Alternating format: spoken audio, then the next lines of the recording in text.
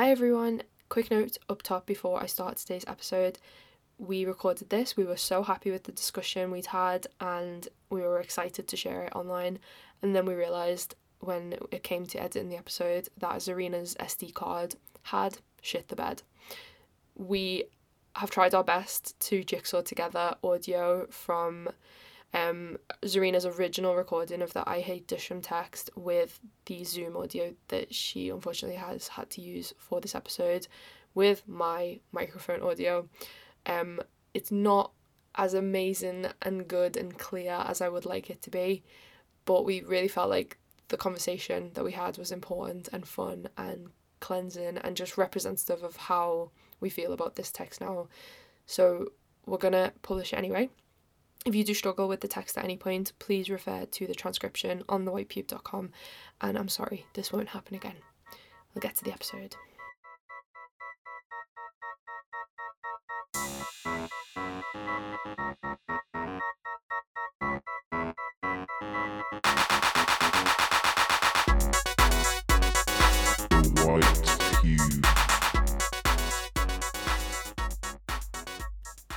Welcome to the latest episode of the White Pube podcast. My name's Gabrielle Del Puente.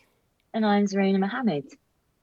And we are back for another episode in this new series that we're doing where we revisit old White Pube texts, because we started this podcast in 2020, but the White Pube actually started in 2015.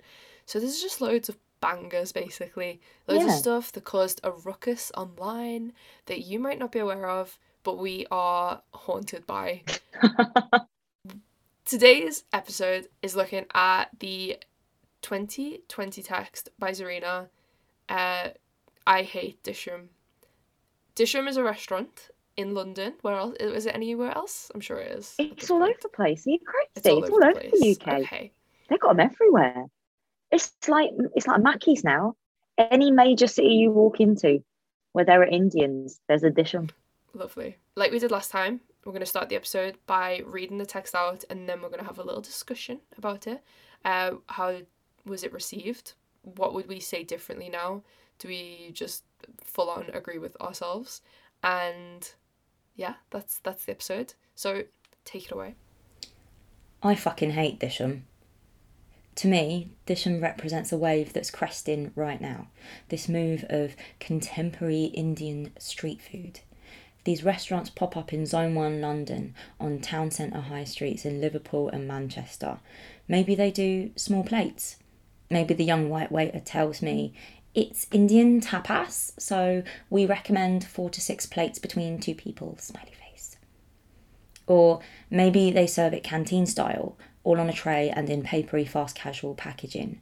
Or maybe it's just a small menu of 5 starters, 5 mains. They've got no Coke, but they've got Karma Cola, £4.50 for one singular fucking roti flatbread. It's not just Dishoom. It's other chains like Masala Zone and Bandobast. It's one-offs like Roti Chai, Soho Wala, Cricket, Cutty Roll Company. The list goes fucking on and on. It's more upscale like Jamavar, Bombay Bustle, Cinnamon Club, Tamarind and Gunpowder. It's not even just street food, you know. That's just terminology that dissolves into PR and marketing copy, SEO keyword and vibey aphorism. It collapses contemporary Indian into street food aesthetics, uses phrases like street kitchen, market specials, and hawker-inspired. It's lassi in a mason jar, stainless steel serving dishes for the aesthetic only. 70s Bollywood kitschy disco pop plays overhead. There's a vintage bicycle somewhere in the room. Pom-pom garlands with little bells on the end. All of that is laid against a hipster industrial aesthetic of exposed brick, piping and rough wood surfaces. Restaurants like this play a specific role. They deploy a specific aesthetic. They do a specific thing in the history of Indian food in the UK. And I'm going to tell you about it. Curry houses of the past were defined by colonial history. White tablecloths folded into neat accordions and fine silverware, waiters in shirts, plastic chandeliers, leather-backed menus, Ruby Murray. The food was subservient to British taste. Korma, jalfrezi, bolti, they're all Bengali inventions. They are the conjured image of what British people might think Indian food is. It's a cuisine and coherent aesthetic in one. Both were defined by India and Britain's historical relationship, the power dynamic that exists between those two places. Bengali Indian curry houses are a testament to 20th century immigration history and the circumstances that facilitated it. The first significant wave of Bengalis came to the East End of London to work in the textiles industry. In the late 70s, when heavy industry was privatised and collapsed, they faced mass redundancies. As a result, many turned to opening their own restaurants and takeaways across the country. Alongside them, Indians came via East Africa in the 60s and 70s as countries like Kenya, Uganda and Tanzania adopted Africanization policies. The Indians that were settled there had to choose between expulsion and displacement or forfeiting the right to British passports. Many chose to come to Britain, preferring the stability of the great colonial motherland to the uncertainty of a new regime in East Africa that wouldn't afford them the same administrative privileges that the British colonial regime did. My mum was born in Nairobi, Kenya. Her first passport listed her nationality as British, and her family moved to the UK in 1967 under those same laws. Indian immigrants in that wave set up shops and restaurants while others settled into white-collar employment. Both waves were precluded by incredible and overt racism from white Brits. With work specifically, there was a clear choice between facing explicit discrimination in the employment market and setting up your own business just to sidestep it. Obviously, there are questions about class and economic agency within that ability to set up shop for yourself, but curry houses and Bengali Indian restaurants were subject to a more implicit pressure towards subjugation on the market of consumer interest. White British taste and expectation shaped the food on offer, as well as the aesthetic that made up the specific ambience of a curry house. These restaurants catered to a white British taste, and in turn held whiteness as a central concern. The Indian immigrants that came over from East Africa were coming from countries where they sat in a middle ground. They were privileged with administrative roles in a colonial infrastructure above the local black population, but never ever equal to the white colonial rulers that dictated the terms of governance. This culinary subservience to white British taste and expectation was built off the back of that existing historical power dynamic, defining the Indian restaurants of that era. They served food that they didn't eat themselves, at home with family or for their own staff in the kitchen. They literally created a whole new cuisine with white British expectation at its centre. I say this without moral judgment or derision because any restaurant that served actual Bengali food back then would have flopped. Can you imagine trying to sell rui mas to a white person in the 80s? The history of Asian immigrant communities became more settled in the 90s under the Blair government. It was less Enoch Powell, rivers of blood, less National Front skinheads going out packy bashing, and more Blairite multiculturalism and the great melting pot Britain.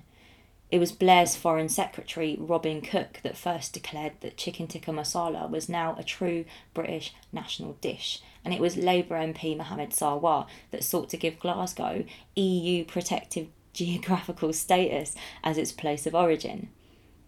There's a literal early day motion recorded in parliamentary archives that reads, "This House records its appreciation of the culinary masterpiece that is chicken tikka masala, notes that it is Britain's most popular curry," which is quite incredibly batshit if you ask me.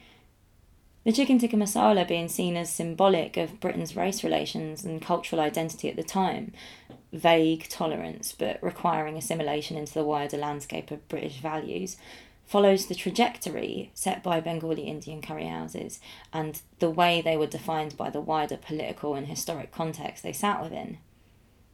I'm not reaching when I say that you can read a cultural history, a socio-political position through food. I've said it before in Eat the Rich. Food is a disembodied signifier.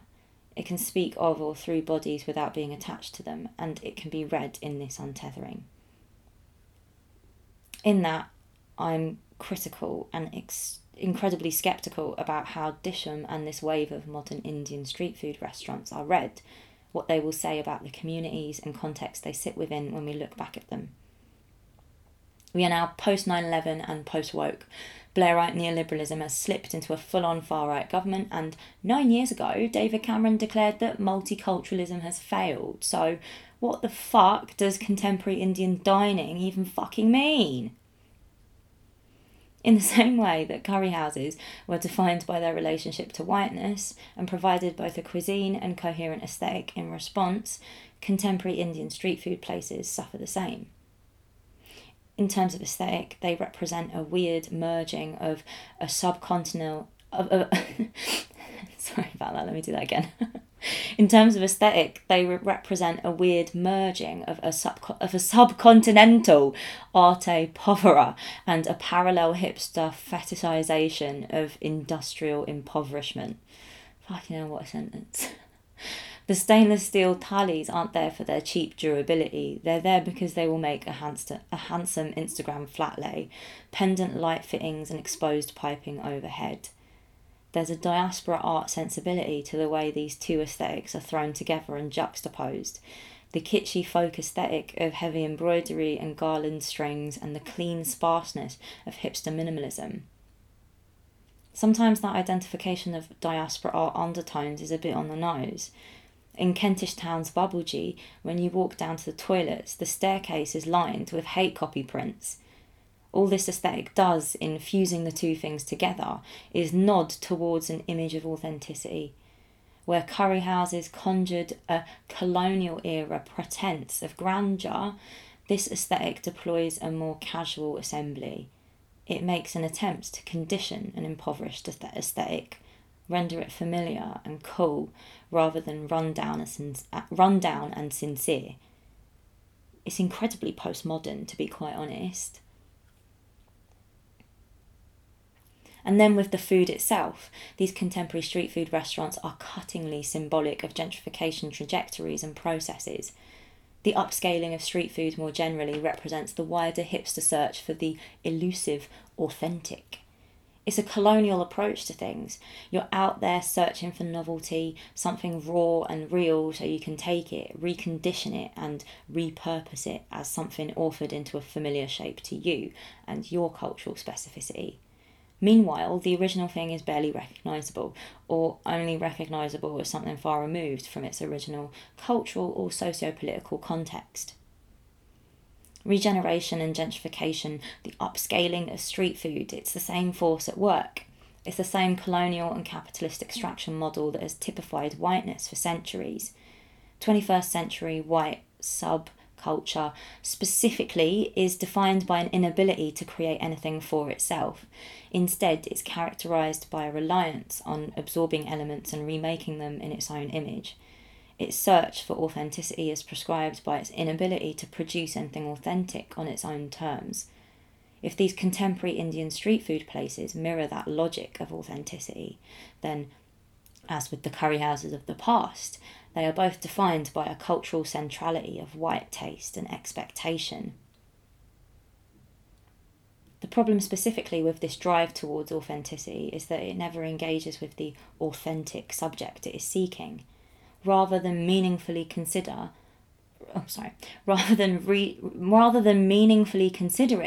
what makes up the original dishes, why they work and how they work, it seeks to redeploy the shallowest components of them. It primarily focuses on aesthetic and signifier. Dishoom describes its vada pav as Bombay's version of London's chip butty. This description rests on a physical likeness and equivalence rather than engaging with its functional origin as a handheld train platform snack for Bombay's factory workers and commuter class. It skips over its historic and cultural significance as a pav, a bun dish, how pavs are a staple part of Maharashtra's urban working class food culture, how it's a Portuguese word that references the state's history of colonial intervention, and how industrial histories in cities like Bombay and Pune have driven its ubiquity in the state's food landscape. Chip butties have a similar history and origin too, but somehow in that description both things are collapsed and stripped of any socio-political context that could inform them or tie them to the living, breathing people that eat them every day. It's not just Dishoom that collapses and obliterates those specificities. I've seen vada paos called Bombay burgers and other infuriatingly vague and bizarre names in other places. That's why I hate Dishoom, because rather than engage with regional specificity to honour it with a kind of political and thoughtful requirement, it engages with regional specificity to repurpose it into a blander, whiter version of itself. It's not better, it's just more effective at catering to the expectations of a white public, or of a contemporary white public. In my mind, at least Bengali Indian curry houses knew there was nothing authentic about themselves. There was a thrill in the duplicity and hustle of serving your staff a completely different menu to your white customers. Places like Dishoom are representative in a hollow and painful way of an aspirational, urbane Asian middle class that is divorced from their ancestral history and culture, actively seeking assimilation and acceptance from a white establishment. Contemporary Indian speaks more to the Asian relationship with whiteness, our current proximity and adjacency to it, as well as about contemporary metropolitan whiteness itself. Dishoom opened in London, but now has chains in Birmingham, Manchester and Edinburgh. Bundobust is in Liverpool, Manchester and Leeds. Mowgli is in Liverpool, Leicester, Manchester, Nottingham, Cardiff and Leeds. Glasgow has got a string of standalone examples in Tuk Tuk, Chaku Bombay Cafe and Usha's. And quite frankly, London's list never fucking ends. It spans across scale, from fast casual to upscale fine dining. This is a cosmopolitan trend. These street food places pop up where there's a significant and potentially middle class Asian community that has a history of interaction and integration with white communities. In these towns and cities, Bengali curry houses have been surpassed as lowbrow and janky trope in favour of places that present the pristinely engineered image of authenticity. I think this tells us a lot about white culture in these places, that white people in the UK's big cities are self-aware of their own whiteness, but fundamentally unwilling to deconstruct it in any meaningful way or recoil from it in order to actually experience something authentic on someone else's terms. I think it also tells us that Asian communities are no longer defined by a predominantly working class experience in the same way they once were. Since the 60s and 70s, social mobility has happened to some, often drawn along the lines of religion, region and caste. The current Tory government is packed full of Asians that have no problem enacting hostile environment policies that would see their own parents deported. And while I hate the model minority myth, it's not looking all that untrue when you read it alongside class categories and the identity markers that inform the workings of class in the UK diaspora. In this sweeping generalisation of Brit-Asian culinary history, I'm obviously speaking about the food and the restaurants that emerge into the mainstream of the Great British Food Imaginary. While all of this was and is happening, there have been, and are, restaurants that existed to cater to Asian immigrant communities, their tastes, their conception of familiarity and their homesickness. Maru's Bhajia House has been on Ealing Road since the mid-70s. My mum remembers meeting her sister there for lunch on weekdays.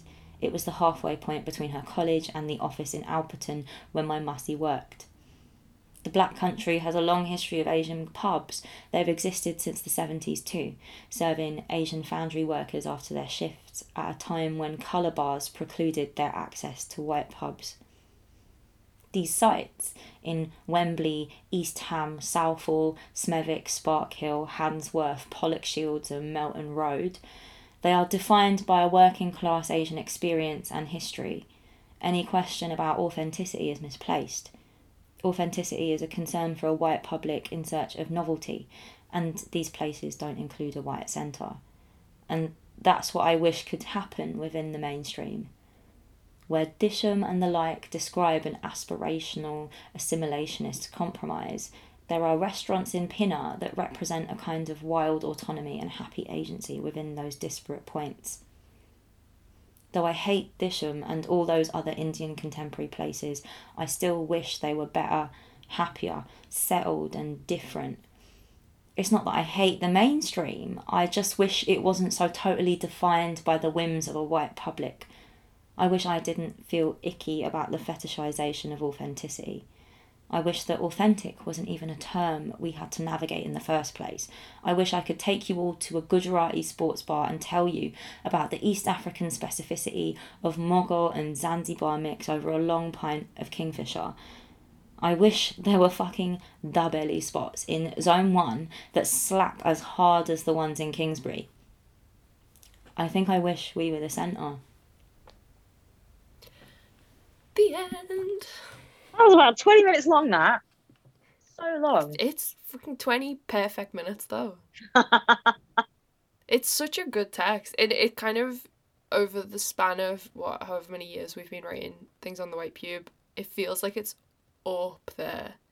Like, in those moments where we decide to try and take on something huge. Like my Love Island text. Like, something that everyone just fucking loves. And I think even we think maybe we liked at one point, and then we just had this whole moment where everything came undone, and then we have to sit down and write through that undoing. I think that's what has happened here. Like, this is just so huge, and it probably felt like huge to write, in the sense that you've got something massive off your chest. And it's done so, like, perfectly and clearly, and now it's done. And now anytime anyone asks you about it, you've got it there. You've got it all written out, and you can be like, read that. I don't need to explain myself. I already did. And I like that. Do you want to hear something? A fun fact, though. It's interesting that you say, like, that it's like a writing through the undoing. That's a really nice way of putting it. But and I don't know how this changes that, but I like Dishoom more now that I've written this text. Oh, interesting. Explain. Why? What? I think in this text, I clearly hate it, right? Like, it's called I Hate Dishoom, and I've got, like, all of these grievances. I can't wait to hear what you're about to say. This is exciting. Just, like, I've got these grievances, and now I've aired them. I think basically the process of writing this text was a process of me, like, reconciling this anger that had nowhere to go. So I put it in a text, and I think now I'm kind of like, okay, and what now? Like that end line, I think I wish we were the centre. Well, we're not. So what now? Like, where do we go from here? They're going to exist. And, like, I'm not single-handedly going to shut down contemporary Indian fast casual. You know what I mean? So, like, they just exist. And the food isn't bad. It's all right. It's just not what I am, like, looking for when I want, like, good Indian food. But it's still all right. Not to be a Dishoom apologist now, but, like, it kind of, like, it just, I've just reconciled that they exist, and they exist in this category, but, like, somehow drawing a line around them and being able to describe them in, like, a way that I felt made sense, like airing my grievances through, like, figuring out where they sat in the culture. I feel better. I feel like I've got that off my chest. I feel like my grievance was with no one being able to identify where they culturally sat, and, like, them being, like, miscategorized culturally. And now I've been able to do that. I've been able to sort it out for myself in my head, and, like, I do feel better. Interesting. Does that make sense? I do know what you mean. It does make sense. Do you think then that it's not that deep, or do you, exactly. Do you know? It's not that deep. I don't think it's that deep, and I think it never was that deep. I don't think when I wrote this, I was sat here, like, key smashing into, like, I fucking hate Dishoom. I don't think it's ever been that deep. Like, I ate in Dishoom before this text. I used to go to dinner like, it wouldn't be my first place of choice, you know what I mean? But, like, I'd go to Dishoom with friends. Like, me and my group of little Indian pals, we fucking love Indian small plates. That's, like, our thing. We fucking love small plates. And it's just like a gals that love small plates. And it's, like, it's fine. It's just, we know where it culturally sits. It's not our mum's cooking. It's not our, like, grandma's cooking. It's not even pretending to be, though. And it's not that deep, but it's not the one, you know? But and in it that, not that represents. deepness, Mm. do you think sometimes when you or I do sit down to write something, we like lean into that voice and like that clickbait, I hate Dishoom title, and I'm never watching Love Island again, it's dead to me. Like as a stance, because in a way it's more fun to write but also Yeah. more engaging for the reader, and like sometimes it's nice not to be as nuanced and to just Yeah. land somewhere Yeah. really confidently. Yes. I absolutely, Yeah. completely, 100% agree. But I also think, like, it's not necessarily that it's just like funner to write, funner to read. Funner? Is that even a word? More More fun. fun. You're a writer, Serena, come on. It is 10 p.m. My brain turned off about 5 hours ago. Like, It's super late. every single brain cell I have is like out of office. But it's not just that it's more fun to read, more fun to write. I think it also, like, sometimes extremity pushes you into new territory. Like, the middle ground is so overpopulated by people. Like, that's where people's opinion is kind of most of the time. Like, my mum will go to Dishoom, have the black dal, say it's shit, but be like, well, we're still here, and she'll still go back next time. She'll still order the black dal, and she'll still be like, I don't like it, but, like, it is what it is. It's not. She'll embrace the nuance within her own decision making and her own reviewing process, and that's just my mum. But, like, I think it's other people as well. I think, like, even I tend to do that. There's a reason why I even though I hated Dishoom, I still kind of went back for, like, Small Plates Club. Like, it isn't that deep, but no one thinks it's that deep.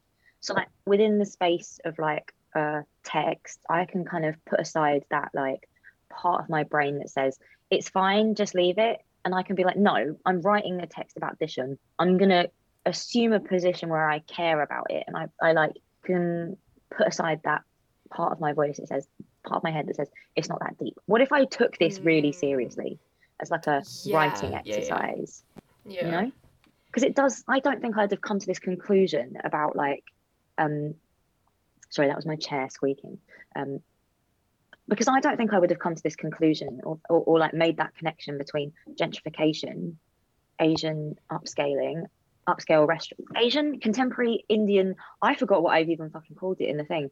Contemporary Indian fast casual, whatever it is, gentrification and, like, colonial capitalist Legacy. trajectories. Yeah.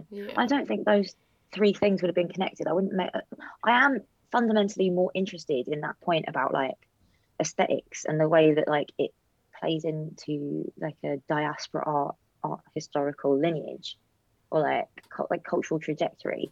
I think that's what I kind of want to take seriously, rather than Dishoom as a business model.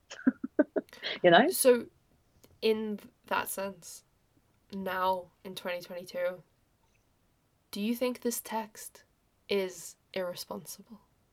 No, I think it's absolutely amazing. I smacked out a fucking banger. 10 out of 10. I outdid myself. I still stand by every single word of this because, like I said, I obviously clearly don't think it's that deep. Like, I don't want Edition to shut down. It kind of fulfills a purpose. Do you know what? In, like, a very basic practical sense, it employs people. Like, it's a business that, like, it's people's job, I mean, it could also be a business in another way, but, like, or, like, a multitude of other ways. It could change, but, like, I'm not bothered by it. Like, I just kind of, like I said, it's not that deep, but I stand by every word because I was right. Like, I'm right. I said what I said. Did I stutter? I mean, yes, I did but that's because it's 5,000 words long. Like, you know what I mean? Okay. One thing that readers may not know, but I think we can talk about because it was tweeted about recently, is that you were contacted by someone important after this text was released. Who was that person? And please recount what happened. Right.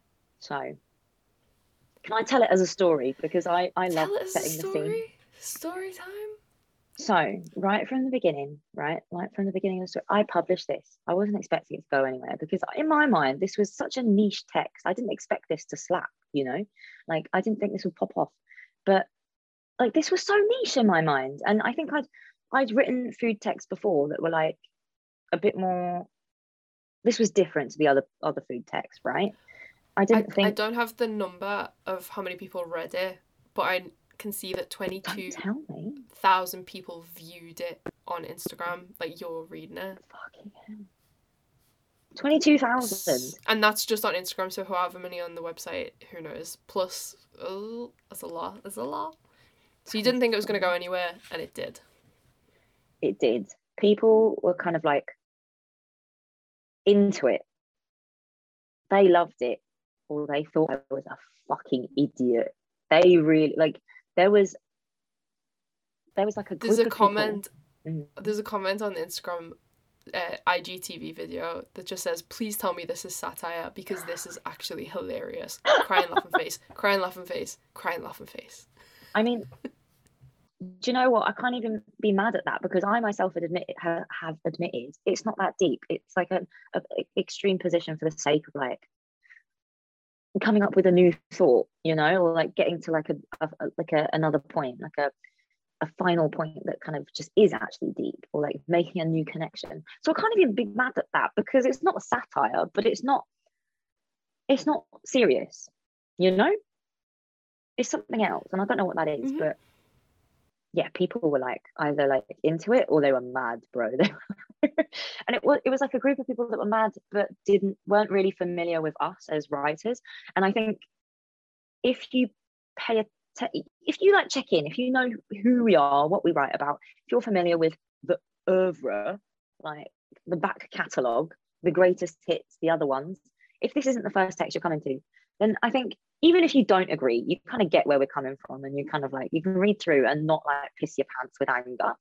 If this is the first text you're coming to and you don't know what's going on, other writers, especially in the art world, but like even in the food world, don't write like this. I don't think. Not to say that people don't write like bad reviews in like food writing, because I think more so than in art criticism. Oh, 100%. People do write bad reviews, but they don't write them in this way. I don't think, like not with this, like I'm writing about Dishoom like it's a gallery, you know. I think, and I don't think it's the done thing, and it's certainly not with the clickbait title. And so I think people just kind of pooed themselves a little bit when they saw this, and like there were a lot of like NRIs, like non-resident Indians, which is like a way of describing not people. I'm not an NRI. I'm like a weirdo in diaspora. Like I'm just like a little diaspora beg. But an NRI is someone who was born in India and then moved away, right? Like an expat, basically. There were a lot of NRIs basically being like, "Oh my God, are you joking? We love this. It reminds us of home." Which, fair play, live your life, but like that's got nothing to do with me because our cultural experiences are not the same. Like I simply do not like. I'm a Londoner. Like it's just different. And so I think there are a lot of people basically, I don't know, getting quite angry in a way that I think came from an assumption that I was like speaking for the community, when it's like I've never ever spoken for anyone other than myself, and even then I'm really not willing to back myself in like any serious way. It's I hate Dishoom, not we hate Dishoom. Imagine if it was, there would have been murder. Everybody hates Dishoom. Yeah, there would have been murder. But there still was. There was. But like it kind of like it kicked off basically, and I just kind of left it. But then Sunday evening, we get an Instagram DM from @Dishoom. Verified, blue tick mark. This was not a hoax. Dishoom itself was actually. Shall I read out the? No, that's a bit too far, isn't it? Like just that. It was a bit far. The Dishoom account basically messaged to say, "Hey, read the text. Really interesting. Do you want to have a chat about this?" From Shamil, who's the guy that owns Dishoom. And I was like, first off, no. because I think he's going to fight me. Like I think if, I think I think I'm getting set up. Like I'm gonna walk through the Covent Garden, walk through into like the Dishoom, the one in Covent Garden. Is it Covent Garden? I haven't got a clue, Serena. I It's haven't been the to London in like 10 years at this point. is it where's there's the big Dishoom in God knows. I'm gonna go into a Dishoom and he's gonna be there with his boys and like a big baseball bat ready to fuck me up. Like I thought I was done for. But I think do you know who messaged me as well? Jonathan Nunn of Vittles, who was basically like I was kind of like not expecting this to go anywhere. And then my hero loved Jonathan Nunn, DM'd and was like, love that. Shamil might message you. And I was like, he did. But I think, yeah, basically I was like, first off, no. But then I had to think about it and I was like, actually, if I'd written this about like an exhibition and a gallery did get in touch, I'd be like, yeah, why not? Let's go have a chat. So let me approach this in the same way that I would approach a gallery, like reaching out to me.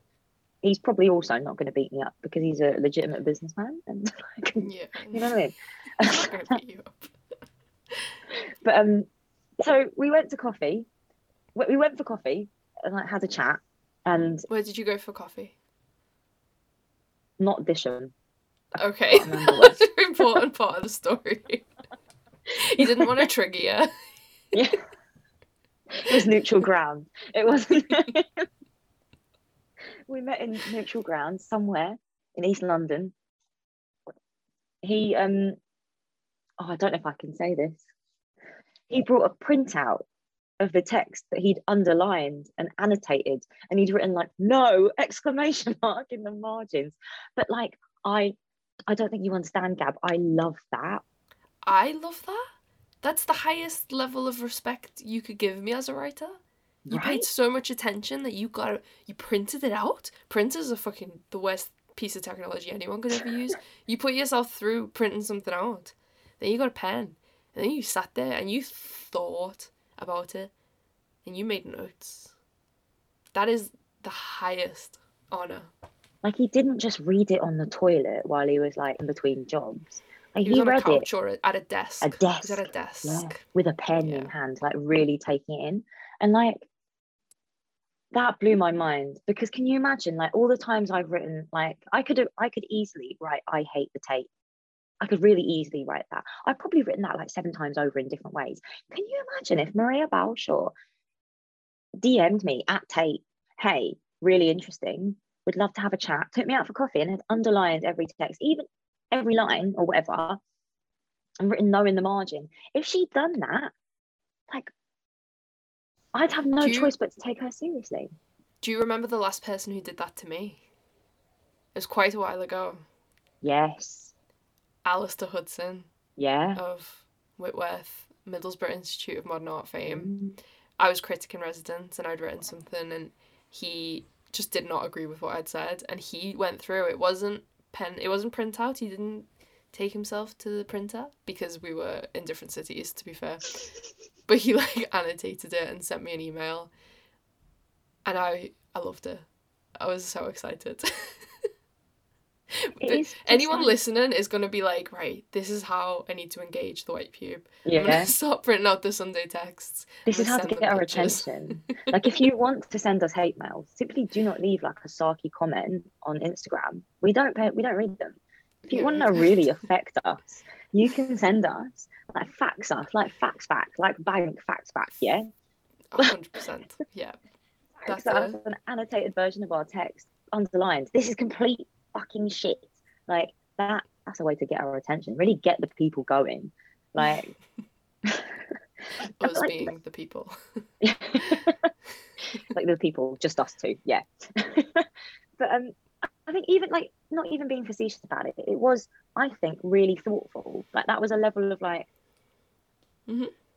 engagement with what I was saying. Even if he didn't agree, I was still kind of there, knowing that he might, as the owner and proprietor of Dishoom, I was aware that he might not agree with my text called "I hate Dishoom." This did not come as a surprise to me. But like, I still really appreciated that he, yeah, took the time, took the thought, and like really paid attention to what I was saying. And so we spent hours at this coffee shop outside in like September, October, like al fresco, because this was still, London was still in like half lockdown, or like this was level something, level something I can't even before. remember what the levels mean. But yeah. We went into like a level something lockdown, or like half lockdown before we went into that. So you could only be outside really. So we were outside, al fresco, freezing, yelling about colonialism at each other. And it was like, I was having the time of my life. Like, that's my idea of a good time. If I have any hobbies, it's chain smoking, drinking red wine, complaining about colonialism. That's me. Sorted. That's my idea of a Sunday night. Like, so I was loving life, but that was like, that was a level of seriousness I wasn't expecting. And I don't know. I think having that conversation with him, as well as like a conversation with myself and my own thoughts through the text, I think I reconciled that these places exist and they serve a purpose. Like, he doesn't agree with me. He doesn't have to.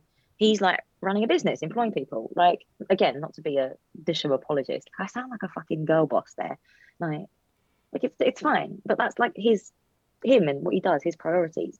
But fun fact, afterwards, he sent me a Christmas present. This is He such a sent good me a story. copy of the Dishoom. He sent me the Dishoom cookbook for Christmas, which is really sweet. And like, I got a little. It came in Amazon packaging. So Cheapskate. A lot. Like Imagine it just being the blew my owner of mind. the company and buying your own book through Amazon to send to someone. Well, I don't know if it was just like a box that he. I don't know if it's just a box that he repurposed, but it made me laugh. Like, I really kind of like, it just tickled me. I was like, I love this. This is my scale of interaction. Like, yes. And then he writes like a end of year text every December. I don't think. Oh no, that wasn't it. But he sent a version to me where he mentioned that he was now changing the description of Vada Pav on the menu, because I mentioned that it was a shit description. That's exciting. So when anyone asks me, oh, like, as a critic, do you feel like you've changed anything? Do you have not in a gallery, but that one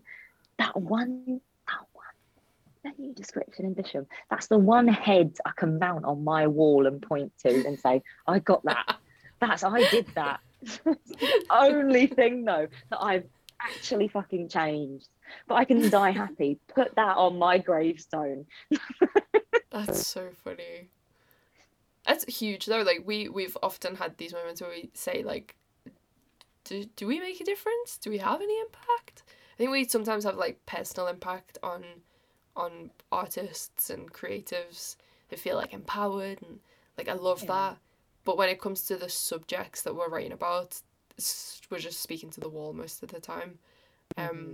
So like, again, I hope that doesn't come off as facetious to anyone listening, because it is like sincerely good. I don't mean that in any like, you're not like taking a position for like, that's not hyperbole. It does feel like we're talking to the wall every single week. Yeah. I had another question when you were reading it out. I was thinking, wow, this is so well researched, and I wondered how do you know this to write about it? You know, the background. Did you do any extra reading before the text? Did you just know this stuff? Like, what is your research process or like planning process before a text like this? Just because I think it might be interesting to some people who maybe aspire to write texts on this scale as well for themselves, but don't know where to start. Well, first of all, oh my God, love that you're looking to me for an example of how to write on the scale. Like, that's really flattering, because I I can't lie. My first reaction is just like, no, I just know this stuff. Because like most of the history that comes out is like just a history that I'm aware of only because it's like part of my family history, but also like other people I know. Like it's just in the same way that like, I don't know, if you're Portuguese, you know loads about custard tarts or something. Like it's just, as an Indian, you're aware that like curry houses exist in a certain way because of certain things. And it's interesting because, so my dad is Bengali, my mum is Gujarati, and the way that I'm writing about those two like I don't know, like waves of immigration, like coming from directly from the motherland and like coming directly from like East Africa, like the motherland via East Africa. That's like on both sides. So like I'm kind of like, yeah, aware of those two things because of that. Like Bengali Indian curry houses. I don't know, as a Bengali person, you kind of know that that's not like Bengali food, and that you can recognize that those are Bengali uncles outside yelling at you on Brick Lane, and you're like, what do you expect from me?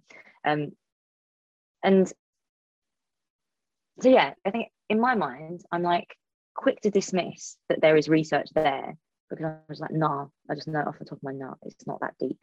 Like it's not like history or research. But it is, to be honest, I need to rate myself because I did actually look at Wikipedia pages.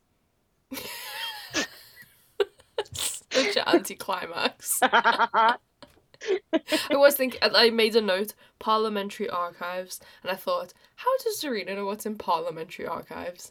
Wikipedia. Wikipedia, yeah, I swear It's to God. valid. It is valid. And do you know what? Actually, Wikipedia is a more reliable academic source than people give it credit for, because it's citationed and like peer reviewed, literally peer reviewed, because the peers are the public. Rate Wikipedia, to be honest, yeah. But I mean, look, that might be false about the parliamentary records, but like it was on Wikipedia and the link's there.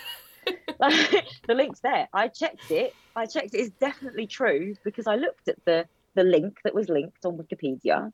And it took me to the parliamentary thingy, and I saw. And the link was actually to the white pube. No, yeah, it was. Yeah, I just checked the Wikipedia page for like Asian migration to Britain or something. Sorry, that is an anticlimax, isn't it? No, it's fine. It's fine. I just wondered. I don't know any. I mean, I do remember thinking like this wasn't the first food text I'd written, and this was a period in time where I was really interested in writing about food as a subject. Like before this, I'd written like maybe 2 or 3 texts, and I was like quite invested in it. Less so now, but I think at the time I just had a lot of thinking to do around food, and like the way I thought was through writing, and like it makes sense. It was useful at the time. I'm not saying that like I'm less interested now because I'm like hanging up my hat and it's like an emotional thing, just like it served a purpose, whatever. But I remember thinking like someone must have written about this as a thing. Like there must be something I can read that will help, that will give me like a place to start from. Like someone must have written about like diaspora aesthetic, like diaspora art aesthetics, or like authenticity and like fast casual. I could not find a single thing, like a single other article. And there probably is, it's probably out there, but I really couldn't come across it. I really searched. I thought maybe Vittles would have written something, like there would have been something commissioned. And the most I could find was like, there was something on Vittles. There was like something about Asian pubs. And there was something as well. Kieran Thupper has written something about Asian pubs as well. But that's the most I could find just about like Asian pubs, desi pubs, like the Black Country history of like, that's the only aspect, that's the only angle that people write about authenticity in British Indian food. Like when it does it well, when it's got like God, that. I want to go to an Asian pub so bad now. In my stupidity, I just didn't even know that was a thing. Yeah, they're incredible. But you've been to kind of a sports bar, which is like I've been to a sports bar and it was so fun. And the food, basically the same. That was the first time I ever ate like Manchurian as a flavour. We need to And tell the story properly, Gabrielle. Like, we need to what's the set the story? scene. So we were in Leicester. We'd just done a film screening, like a proper art thing. We went out to Blue Peter in Leicester on like Melton Road. And like, I remember telling a friend of ours that is from Leicester, like, oh, we're at a sports bar on Melton Road. And they were like, oh, which one? We said Blue Peter. And they were like, are you out of your fucking mind? That's like, that's like so, you're a woman. Hello.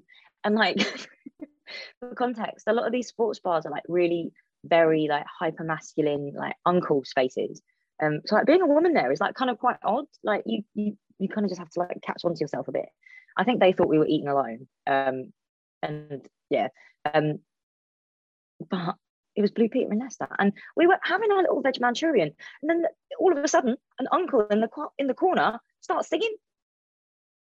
He's having a concert, and then we go upstairs, and there's a banqueting hall, and there's a man singing into a microphone to a crowd of 5 people. It was really, all the lights were blue. I remember that because it was up where the toilets were. What a vibe! What a vibe! Such good food. I love a sports bar. It was really good, yeah. And there was a car outside, wasn't there? And the registration, what was it? We took a picture. 123 art or something. 123 art. They had a live, laugh, love sticker on the doorway as well. It was just like, it was inviting us in. It was saying, you two, you can come in. I will say, like, that Leicester sports bar aesthetic is not the same in London. It's a lot more shitty. I'm also I don't know if I can actually It's say this. shittier in London or Leicester? It's shittier in London. Like, Leicester's ones are a lot more glamorous, I think, because Leicester is just like Asian central. Like, every single person in Leicester is Gujarati. I don't think anyone else exists in Leicester. Like, white people really are in the minority. Like, you think London's a minority majority city? Like, go to Leicester. Like, it fucking back-to-back Patels. Like, I think there's something about that concentration of like Gujarati central. In London it's different. Like, sports bars are kind of like in the suburbs, where it is kind of like Asian central, like places like Harrow, Kenton, Kingsbury. Even around where my mum lives, which I'm not going to bait out on the podcast because some of you are nutters, like, even places like that, like it's Asian central, but it's still a bit more low key. I just think like Asian Londoners are just a bit different to, like, say, Birmingham Asians or like Leicester Asians. I say this as someone who lives with a Birmingham Asian. Like, we're just different. Like, the way we like are culturally conditioned and like interact with our culture is just different. Like, do you think you'll write about food again? I know you alluded to kind of making peace with it a bit. But, you know, if anyone is listening because they really enjoyed this text and they want more and they want you to cover other things, like, can they expect that from you? Question mark, question mark. well, I was going to say no, but like, I don't think I'll write about it in this way. I don't think I'm going to write like another. I think this was my main food-based grievance. It's dealt with. But I've written about food. Yeah, I've written about it since, and I don't know if I can actually say this because I don't know if this is out, but I've written an essay about sports bars for a reputable. It's just very exciting. TBC. I've written a text about sports bars, and I'm really pleased with it. But I think that's maybe the way that I'll write about food, not like in this grievance based or even that like super personal way. I think I've like processed all my thoughts out. I'm now just interested in like food adjacent spaces, like. And I don't know, saying that, maybe I'll just write like an essay about blueberries, just blueberries as a thing, as a cultural phenomenon. The White Feed Sunday text after the next one I'm writing will be a treatise on blueberries. Have you ever had frozen blueberries? Like with your... Yeah, you're nodding, yeah. Love that. I mean, I think if you freeze any berry-based fruit, including grapes, in my mind, it's adjacent, very adjacent. This might be the most controversial thing I say in this podcast episode. What are you gonna say? I believe that grapes are berries. They're a kind of berry. What are grapes? That feels like I'm saying something like cereal is a kind of soup, you know? Like, it feels like I'm saying something like that. But what is grape? Blueberry is berry. Blueberry. What is grape? This is going to be one of those moments that I edit, and this is what goes on Instagram. No one knows where this fits into the conversation. So they watch they listen to the whole podcast waiting for this moment, and then they go, oh. We're going to find out that grapes are actually a vegetable. If tomatoes are a fruit, then grapes must be a vegetable. What is grape? It's a berry! A berry, typically green, purple or black, growing in clusters on a grapevine, eaten as fruit and used in making wine. I really thought that was a controversial statement. It turns out I was actually fucking correct. Calm down. It's really not that deep, Serena. I think I'm like Miss fucking Hot Take, and it turns out I'm just spitting pure truth. We should get railings built around me like I'm some modern day Buddha. I swear to God. Grape is berry. Grape is a berry and cereal is a soup. And on that note, thank you so much for listening. If you want to find the written version of the text Serena read today, it's on the White Pube under the food section. If you enjoyed this and you want to listen to more, please let us know which old texts you'd like us to revisit. Thank you for listening. Thank you especially to our Patreon supporters. We have a Patreon where you can support us at like £1 a month, and our hope is that all those £1 add up, and that's our wage. We did just start a Patreon exclusive Discord server, which now, I mean, for £1 a month, that's pretty exciting stuff. You can argue about grapes in there.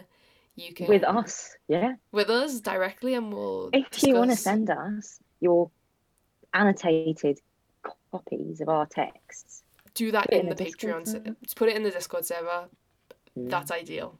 We'll start a channel that's just annotated texts, and we'll just have it out.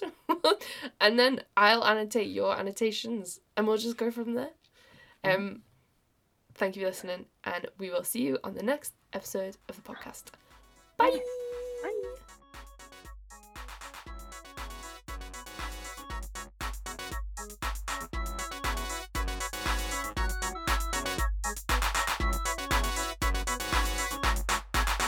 White